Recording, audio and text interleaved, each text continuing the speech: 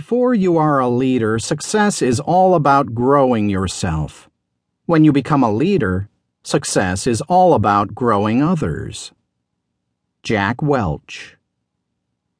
The journey into leadership will only be successful if you dedicate yourself to continual development. To become an effective leader, you must believe that the leadership position you receive does not make you a leader. Rather, it is merely an invitation to grow. Make the most of whatever opportunity in leadership you receive by making growth your goal.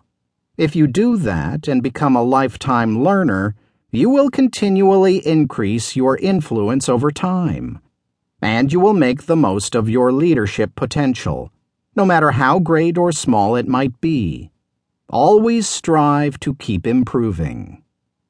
Make a list of the areas you feel are your strengths. Put a star next to the area where you shine most.